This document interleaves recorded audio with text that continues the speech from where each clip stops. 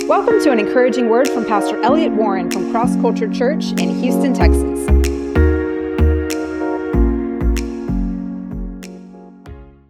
Good morning, everybody. Good to be here this morning. I love being in church, and it's great to be here today. I believe God's got something good for us today. God likes to take us from glory to glory and from one place to the next. So the big key in life is keep going forward.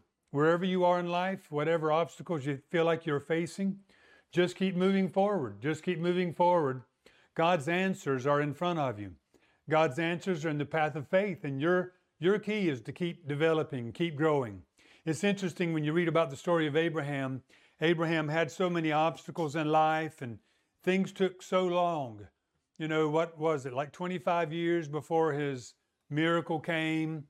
And then even beyond that, God wasn't even nearly finished with him then either.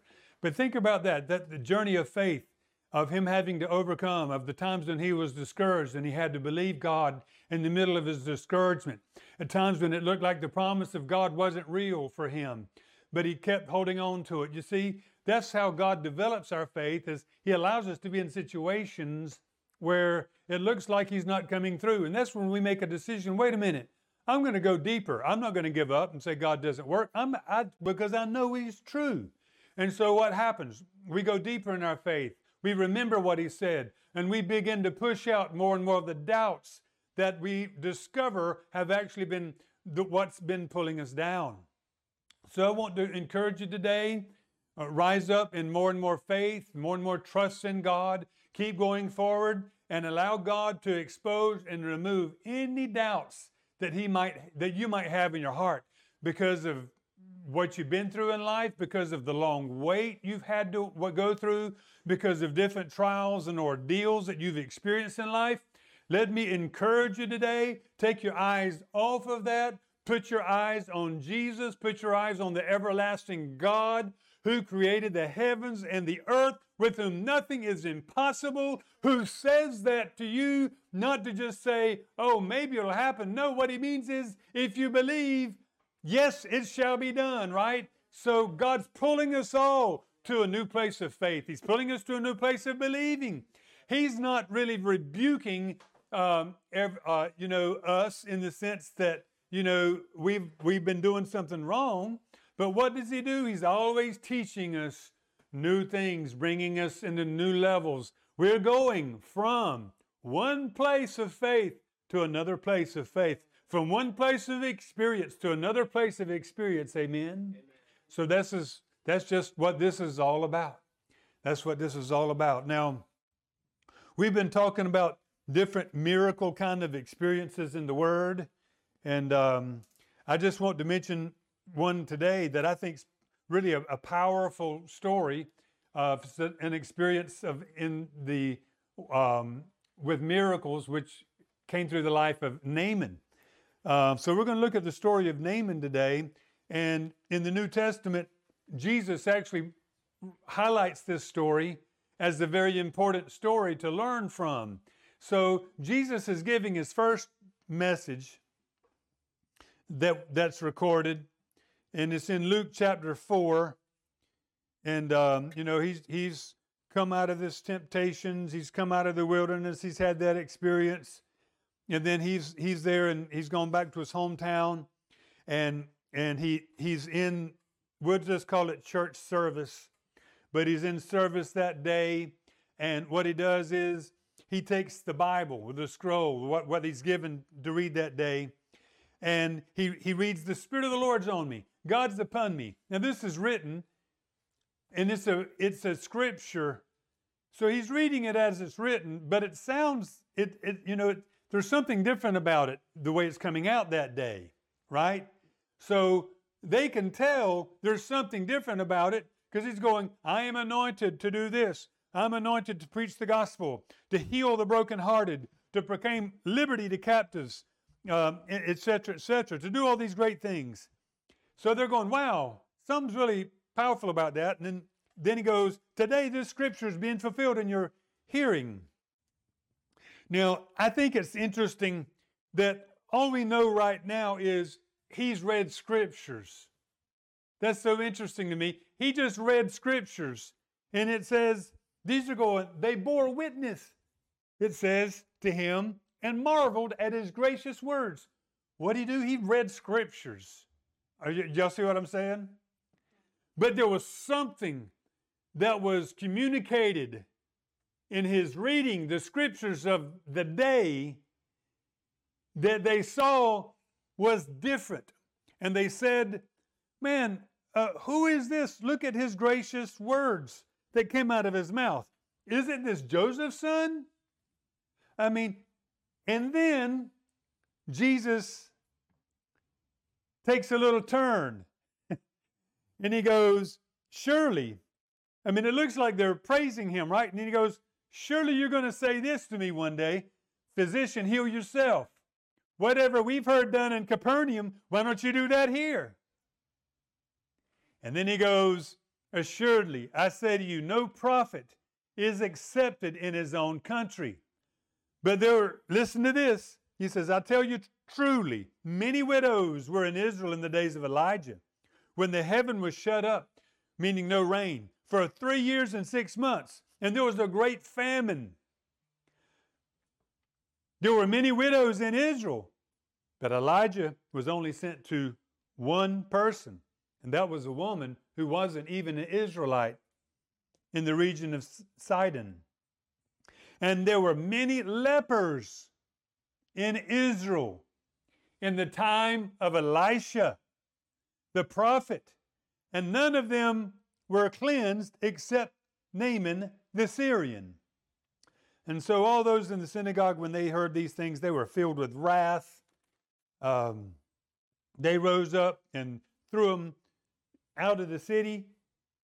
Thrust him out of the city. What a picture there. Jesus just preached his first message. And then they're excited. But then he says something they don't like. It's interesting how Jesus had the capacity to do that, right? And he didn't mind doing that. Now, today, if a preacher is preaching and they want to throw him out of the church that day, he probably will feel like he did a bad job, right? Anyway, so they take Jesus, they try to cast him out of the city. The first message that he's preached in that church, or probably it was a synagogue. And anyway, so they rose up to thrust him out, and they were going to throw him over a cliff. Is that not the craziest thing ever? They're like praising him. Oh, what gracious words. Oh, this. And then he says something to them they didn't like, and they want to kill him. That's really interesting to me.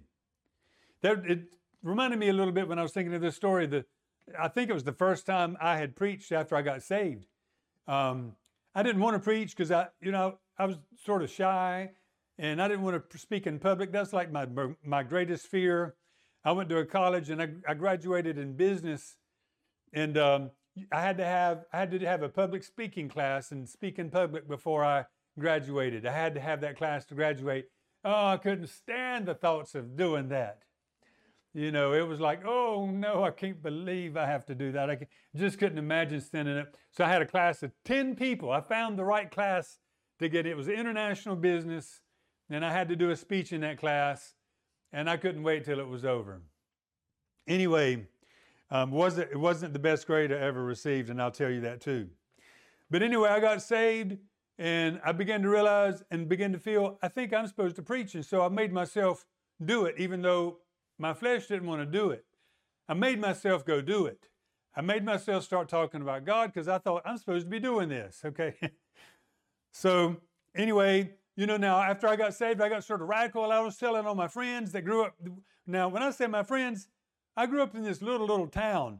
So we all went to school together. We all went to church together, right? And so I got this understanding of, hey, this serving God is serious business. You need to give everything. It's a radical thing. So I was telling my friends about it. People back home were hearing about it, and somehow they invited me to go speak in that church. I don't remember if I was sharing my testimony or what happened. When I got finished, you know the way you're supposed to do it in that church, you go to the, I think maybe you still do this in those little churches. You go to the door and you shake people's hands when they leave, right?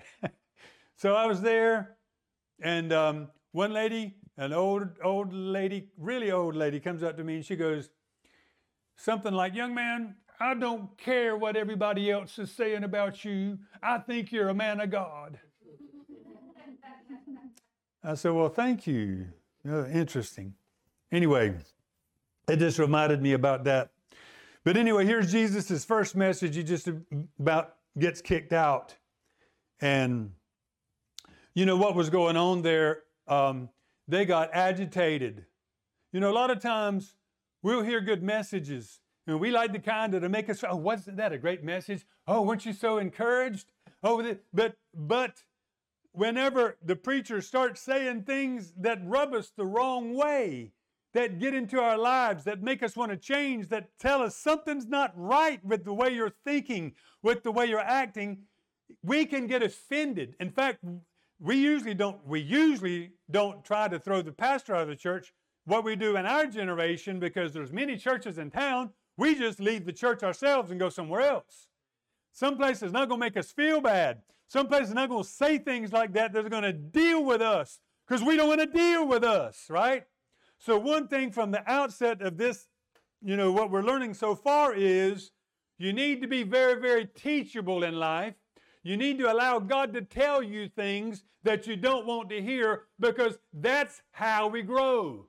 Every single one of us, if we're going to grow in God, we're going to all hear things we don't like. And if you're always arguing with it, always defending yourself, you're not going to grow. You're going to push Jesus out of your life. You got to learn. Listen to what Jesus is teaching me. Don't be offended by it. Grow. Jesus taught his disciples many times, you guys, hey, you need to grow up in that area. Hey, your thinking's not right there. He would get on them about their faith. Man, what about that time when Peter walks on water? Peter walks on water, and then he begins to fall into the water. And Jesus goes, man, I know the way we're taught in this world, and there's nothing wrong with this necessarily, but we're taught to just go, "Man, you walked on water, yay."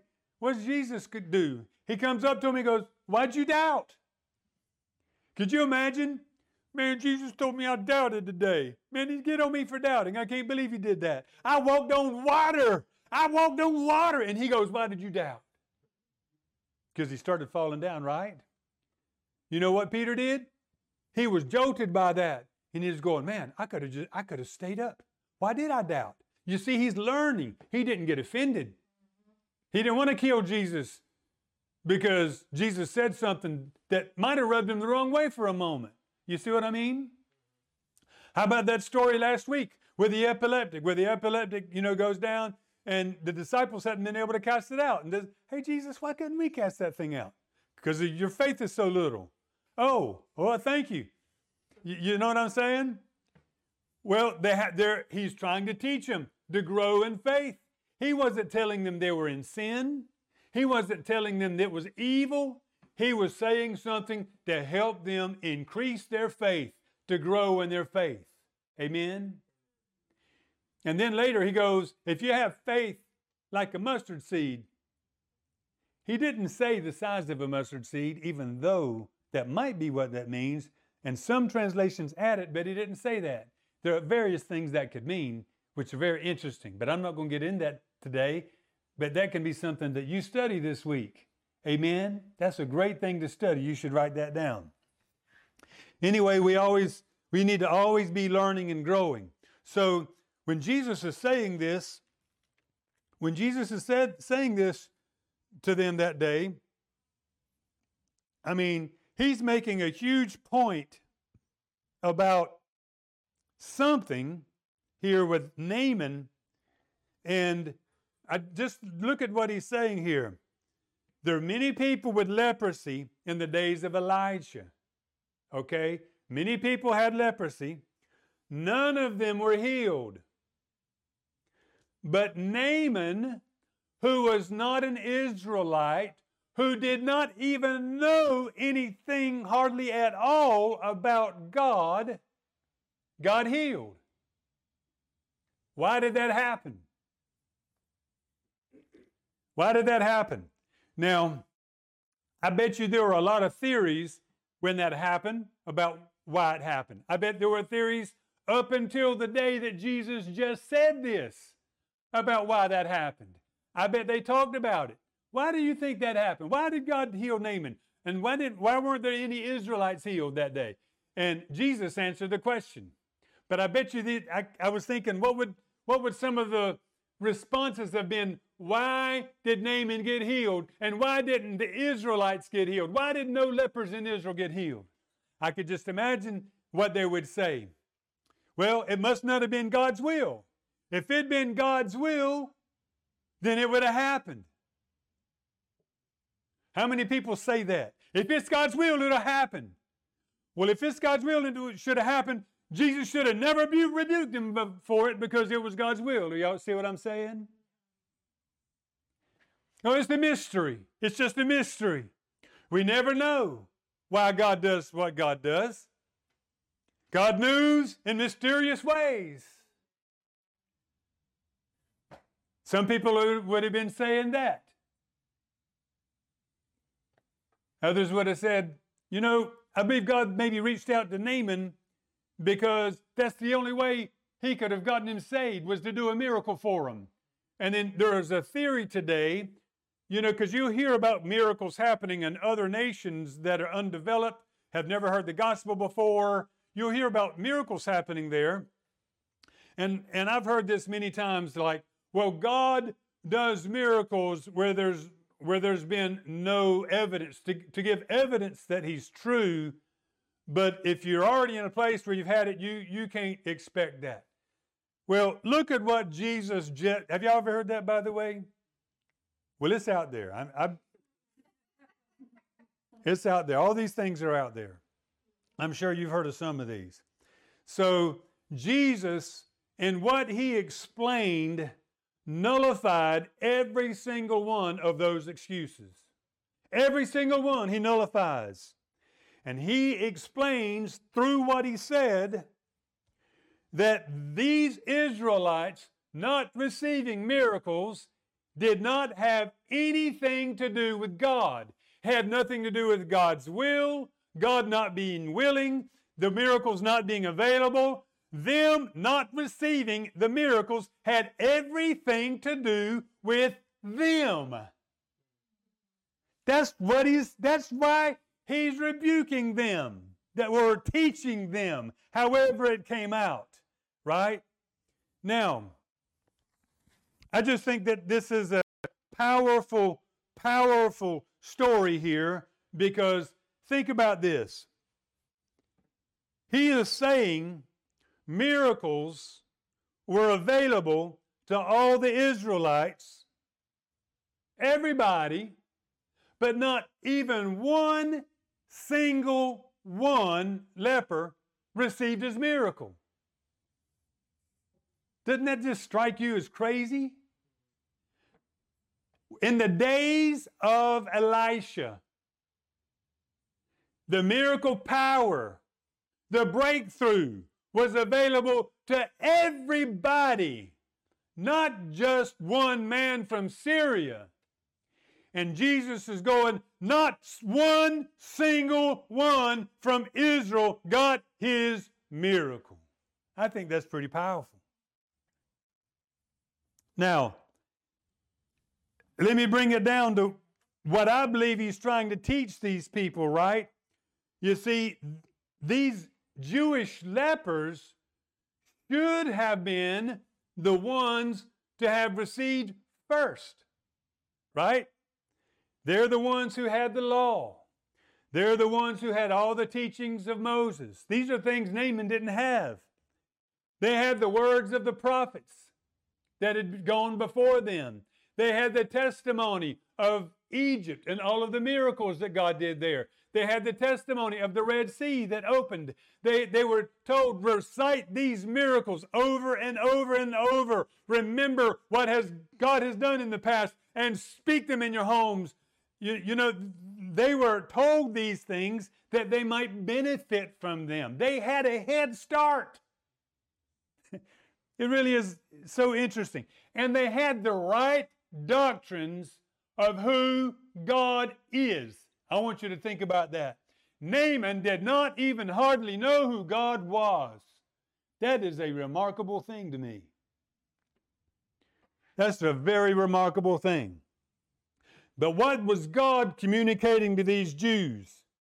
Don't be like that generation. Learn from that generation. Do not take comfort in the fact that you think you've got all the right doctrines, that you think you've got the right situation, that you sing the right songs. Don't take comfort in that. You need to have more than that. You need to have an experience with God, and you need to be able to recognize where God is, what God's doing in the earth right now, and you need to be able to take a step and go toward what God is doing. And if you'll pay attention to the voice on the inside of you, it will lead you in that direction. Amen? Now, I just think all those lepers in that day, you know, they were praying, God, heal me. Do you not know, even though they'd never seen a miracle like that, do you not know they'd all be praying, God, please do a miracle? Right? But this is another interesting thing. Imagine, they know all these things. They know the right doctrines. Just like the Pharisees knew all the right doctrines, right? They knew all these things. And Jesus sent a gift that represented him. Now, you have to understand a little bit how gifts work. God does call people that are going to represent him in certain ways. Sometimes he calls people, I don't know why he calls them, because I'm going, man, that's messed up, right? But Paul said, cleanse yourself so that you'll be a vessel for honorable use. So God can use you for a special thing he wants to do, right? So God uses people to show forth his glory. He does things through people, which is an amazing fact that a lot of people in our generation who are Christians don't like to see it that way. But God does. In fact, this little girl is going to talk to Naaman. She's going to say, go to Elisha, he will heal you. Now, people today go, oh, Elisha didn't do it. Well, yes, he did, with the gift of God that was in him. Do y'all see what I'm saying? It wasn't Elisha that healed him ultimately as the gift of God, but Elisha, what if he stood in bed and never came out and did anything with this guy? The guy wouldn't have been healed. Do y'all see what I mean? Is that not true? Anyway, all these people, God heal us, God heal us, God do a miracle. God, boom, sends a mantle that does miracles, signs and wonders on Elijah. That mantle, boom, comes upon Elisha. They're doing all kinds of miracles. And then this leper gets healed through Elisha's ministry. And guess what? None of these lepers go, wait a minute. Miracles, miracles, miracles. He healed a leper. Wait a minute. Maybe he'll heal me too. Wait a second. That guy, God's using him. There's an anointing coming through him. Are y'all with me? Jesus is like, there was an anointing on Elisha, because he uses this phrase, in the days of Elisha. When there was an anointing, when there was a special something there, only one person reached out and touched it. And he goes, don't be like that. Don't be like that. Right? Now, I fully believe there are so many things available to us today that we are not entering into fully, okay? And you're going to have to be willing to be offended, so to speak, and get over it. You've got to be willing to push yourself beyond the limits of where you've been. In Elisha's day, the whole culture, again, was a culture of doubt and unbelief. And that's why they were not able to participate in the miracles. Everybody was saying the same thing. Oh, this person, and I bet they were going, oh, Naaman got healed. I can't believe, God, you healed him and you won't heal me. I'm there if you open your eyes and go toward me. Y'all see what I'm saying? You can't prayer is what we need. God answers prayer. But then sometimes God will begin to open our eyes to things. And if you've got the wrong attitude towards something, you're not going to get blessed through it. Y'all see what you better be careful about what you speak against and what you have an attitude against. Anyway, so as I was saying, I believe that there's a tremendous grace of God right now in the earth to grab hold of things that we are not grabbing hold of. I believe there's a time, I already believe that there's a pouring out of the Spirit of God to refresh us. But, people could look at the verses that I've shared today and go, oh, yes, that was in the days of old. Of course, people that are in the current always go, oh, yes, God did things in the past. But it's right now. See, the problem is Jesus the problem is you guys can see something that happened in the past. I'm here right now, and you are not going to be able to see it. Wake up, you see.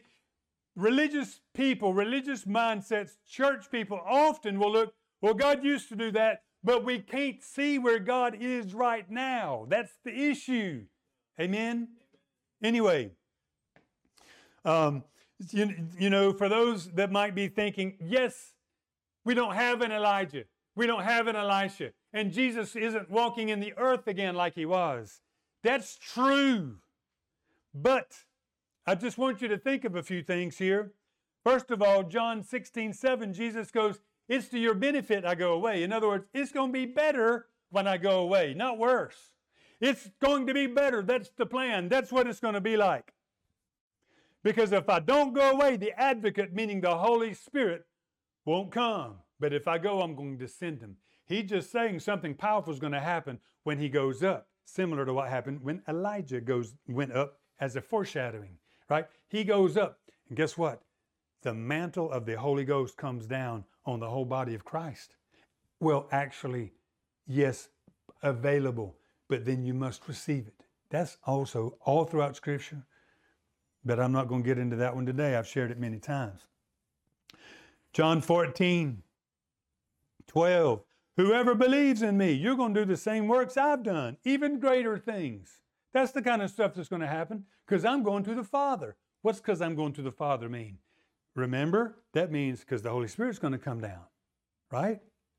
The Holy Spirit's going to come down. Because of that Holy Spirit, we've got the gifts of the Holy Spirit that have been given us, right? The ascension gifts. Oh, boom, he goes up. He sends down gifts. He sends down the Holy Spirit. What are those gifts?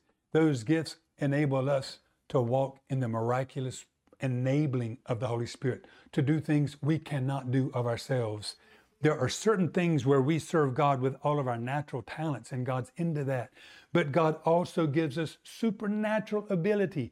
We've categorized those, or the Bible does, into 9 gifts, even though I believe it's more diverse than that. Those are like 9 things there they're supernatural, amazing things given to us to do the ministry of Jesus. Amen. And I was going to get into this next week, but let me just mention, what if the body of Christ, which is diverse and has different things in it, what if we were all to rise up in what we're supposed to be doing?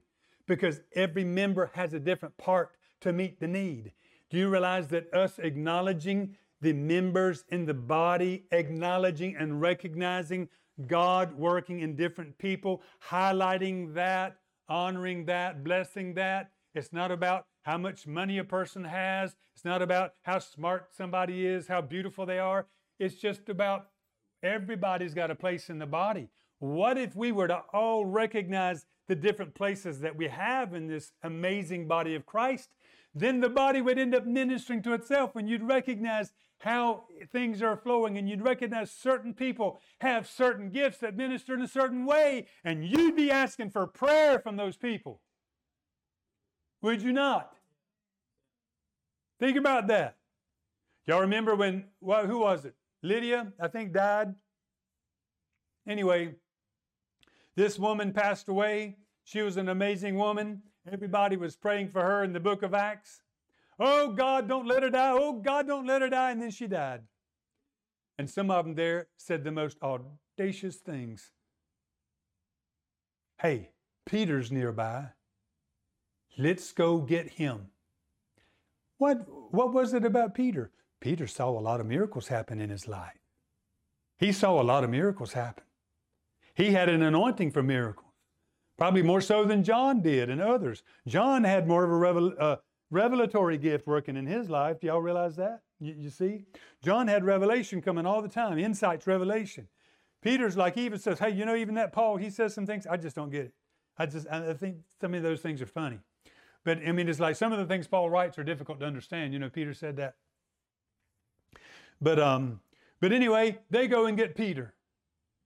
Peter's probably going, huh? What? Hey, there's a girl. She's dead. We want you to raise her from the dead. I mean, I could just imagine Peter going, oh, okay. They're looking to the gift that they know works in Peter, right? They bring that part of the body of Christ. They recognize God's working in him. God's working. He's got a gift in that. Yes, they could have seen God do a miracle when they were praying. They could have done that for themselves. That happens many times, but it didn't happen that way that time. So what are they doing? They're going, okay, let's be creative here. Okay, look, wait a minute. Peter, he's got a gift for miracles. He sees them happen all the time. I see them happen sometimes. You see them happen sometimes. Peter sees them happen just all the time. Let's go get him. I bet Peter was surprised when they got him, said, come, you pray for this girl. I bet Peter was going, oh my. And guess what? He goes, he prays, the girl is raised up from the dead. Peter, I don't think he'd ever done that before. Probably never did that afterward. And it wasn't really his faith. Do y'all see what I mean? It wasn't his faith. It was these other people's faith who recognized where God's moving, how God's moving, and they stretched out and touched that even in the New Testament. And how many people today would go, oh, don't do things like that. You're looking to man. No, you're not. You're looking to the gift of God in man. Now, some people do get off into looking to people who are anointed, and they start highlighting that, right? But I'm telling you, if you're being used of God and God's really elevating you, I will tell you most of the time, people that are being used of God like that have some of the most difficult things they have to go through in life. It's just the way it is. The most humbling things. But that's in God's hands. Let God do what God wants to do, but we need to recognize what's happening in the body, the gifts in the body, the different way people are wired, the way God has made people, and the way God has anointed people, and pull that in. Man, I would just love to see that. Man, I'm looking forward to seeing that in this body. I'm looking forward to seeing apostles getting raised up here. Apostles means sent ones. You know, we could call them missionaries, apostles actually. But anyway, raising up apostles and church planters and pastors and teachers and evangelists. I just look forward to seeing that. It's not some glory, something. I will tell you, if you're called of God to ever do something, there'll be a lot of pain doing it along the way. There's no question about that. Amen? But you just make it, there's no more wonderful thing to do than to see people's lives get touched. And there's no other option than to walk with God. When you're called of God, you just walk with God. Amen? You go where God leads you. Well, I just can't wait to see it. And I want to mention one other thing. We have access to the Holy Spirit today.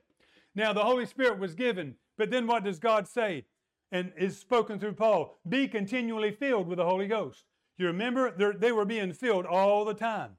From the very first day of Pentecost, boom, the Holy Spirit comes. They're filled. They all begin to speak in tongues. They'd never done that before. They all began to speak in tongues, and from that time they began to prophesy. Miracles began to explode. Jesus told them, don't you leave Jerusalem and start preaching the gospel till you get this power in your life. There's something about having the fullness of the Holy Spirit in our midst that makes all the difference in the world. We might be gifted, we might be called, but when the Holy Spirit comes upon us, man, everything begins to happen at a new level. People get healed at a new level. People's lives get changed at a new level. People get saved at a new level. Amen? Everything begins to change at a different level because the Holy Spirit is being poured out. Don't go out without it, Jesus said. That sounds like some commercial, but I don't want to. Anyway, I can't remember what it is, but just sort of rang a bell there. Anyway, so think about even Jesus. Jesus is the Son of God. He did no miracle until when? He was filled with the Holy Spirit and baptized with the Holy Spirit. And then under what he had, those received from under his anointing, under his grace, he sent people out that had faith in him under what he was doing in the earth. Anyway, he did that. His disciples, he said, don't go out until you get this power. They're praying, boom, the Holy Spirit comes. Then they're persecuted. This is just a few days after Pentecost when that huge thing happened and they were speaking in tongues in front of everybody. And the Pharisees were going, no, you can't be doing that. You know, but they didn't know what was going on. They were just amazing that day, right? God was definitely in charge that day. And then just a few days later, they're persecuted. Now, a lot of people, they just say, you know what, we need to move on. Sometimes God wants you to move on to the next place. But they're like, no, we're not supposed to move on. We're going to stay right here because this is what we're supposed to be doing right now. God, fill us with boldness in your Holy Spirit. You see, when they lay down their lives again, God's going, oh yes. Boom. It says the Holy Spirit filled them again. They've already been filled. They needed to be filled again to keep going forward. They couldn't just live off of what they got on the day of Pentecost. They couldn't keep going forward on just what they got on the day of Pentecost, as big as it was. They go, God, we need your help, but we're not backing up. We don't feel like going forward. They might kill us, but you know what, God? We're asking you, help us. God, do something, help us. God sends the Holy Spirit again. Boom. They get what they need. And guess what? They see more miracles. They've got more power than before. The obstacle could have made them back up and have less, which is what happens to many groups, and to begin to just be practical Christians with practical Christianity, with a bunch of programs and a bunch of this. They could have just organized the little bit that they had and just, waddled through the generations, right? But no, God, we're going forward. God, we're going to take ground. God, we want this power to continue. And if we die, we die. God goes, I like that. Boom, he sends the power. And I just love that. And then later, Paul, after all of these things, he's explaining, and he goes, be continually filled with the Holy Spirit. It means it's supposed to be a normal thing. Let me just say something, church. I'm glad for those of you that come early. I can't wait till we just ends up being earlier and earlier because people want to be here and pray more and more. But you see, even when we come together, if we have an anointing that's there, the presence of the Holy Spirit, if you're not accustomed to this, you might think that's sort of crazy. I know very, very well you can pray, you can worship, and you can bring the presence of the Holy Spirit there. That even happened in the Old Testament. How much more should it happen in the New Testament? We can pray, we can pull on the Spirit. We can be desiring of that. We ought to be yearning for that all the time in everything we do. We should want an encounter with God. We should recognize, God, we can't go forward if you don't strengthen us, if you don't empower us, if you don't fill us with your Holy Spirit. God, we are so dependent on you. Lord, we're not going to go backwards. We're not going to just settle where we are. Lord, we're willing to be pioneers. We're willing to lay down our lives. We're willing to suffer if that's going to be what it requires. But God, give us more of your Holy Spirit and you empower us to do it. If we would be that desperate and that would be our heart's cry, God would empower us. And I believe that's being established in the body of Christ again. Amen? And I'm looking forward to seeing this body right here grow and multiply. I can't wait till I've got so many people in my house that we have to open up these windows and have everybody sit outside. You know, hopefully the weather will be cool by then. Maybe we can have a room, we'll make the garage a room over there till we're looking for a building, you know, who knows? God's got all that in his mind. So, let's get back here. Naaman is a Syrian. Remember this. He doesn't know much about God.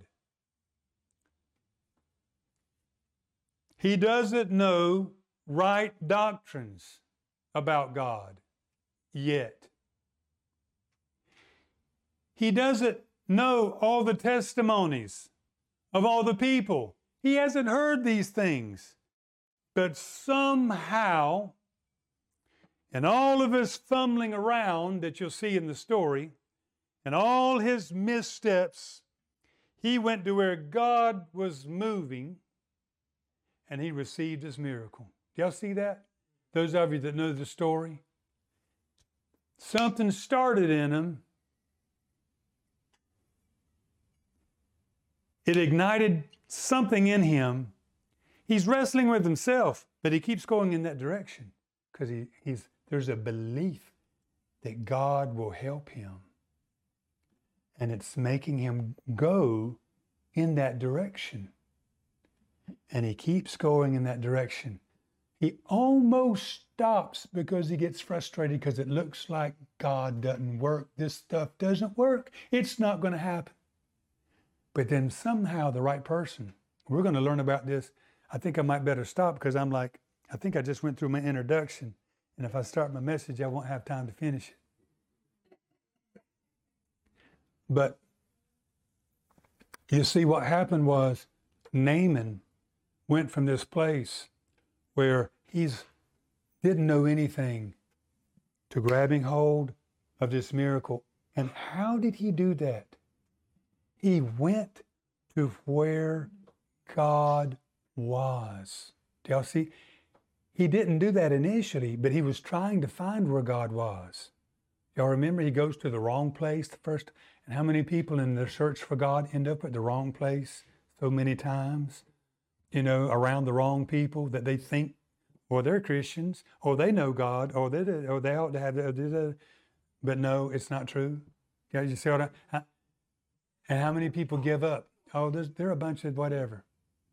And then something else happened, you know, it's so interesting.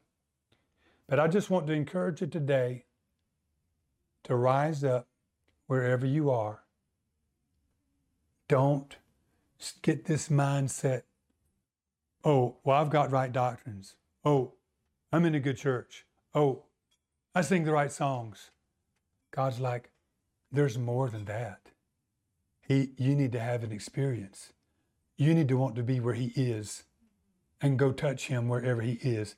You need to have that in your life. And you need to recognize not only that personally, you need to recognize what God's doing in the earth, what he's doing through other people, what he's doing in the body of Christ, who he's raising up, who to honor. You need to see that kind of thing, amen? Amen. And we need to go in that direction. Man, what a great season we are living in.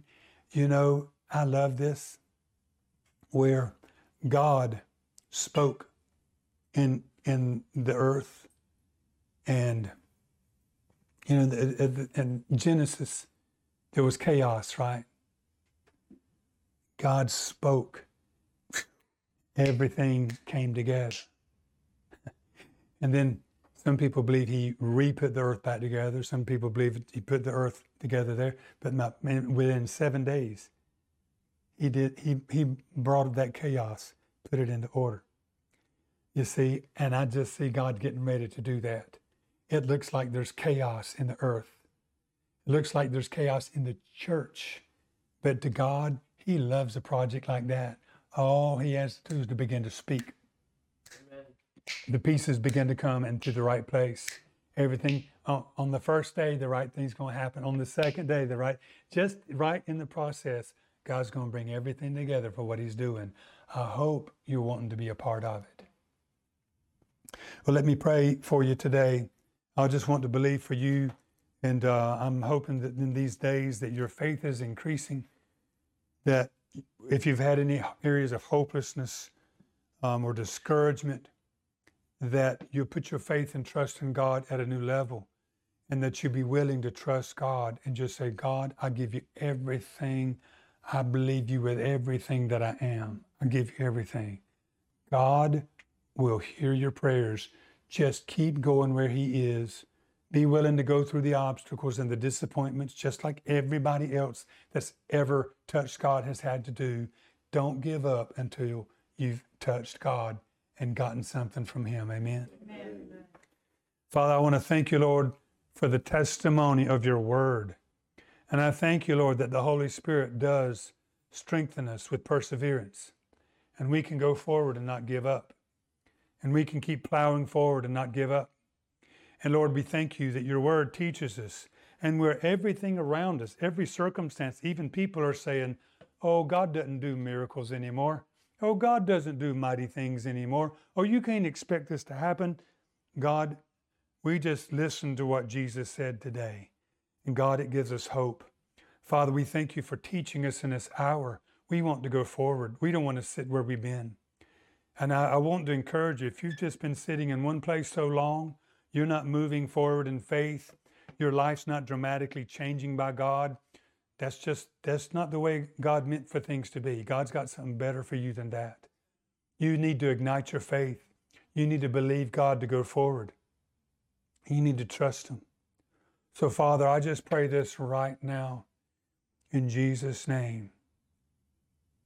Lord, for each person that's listening today to be blessed with strength from God, power to go forward, encouragement to go forward. And Lord, I thank you that whoever puts their trust in you and doesn't give up shall not be disappointed. God, we thank you for the days that are ahead. Thank you for the promises you put in many of our hearts. Thank you for the things that you're going to bring to pass for your name's sake, for your glory, for your kingdom, and for those people that you love. Lord, we thank you for this now in Jesus' name. Amen.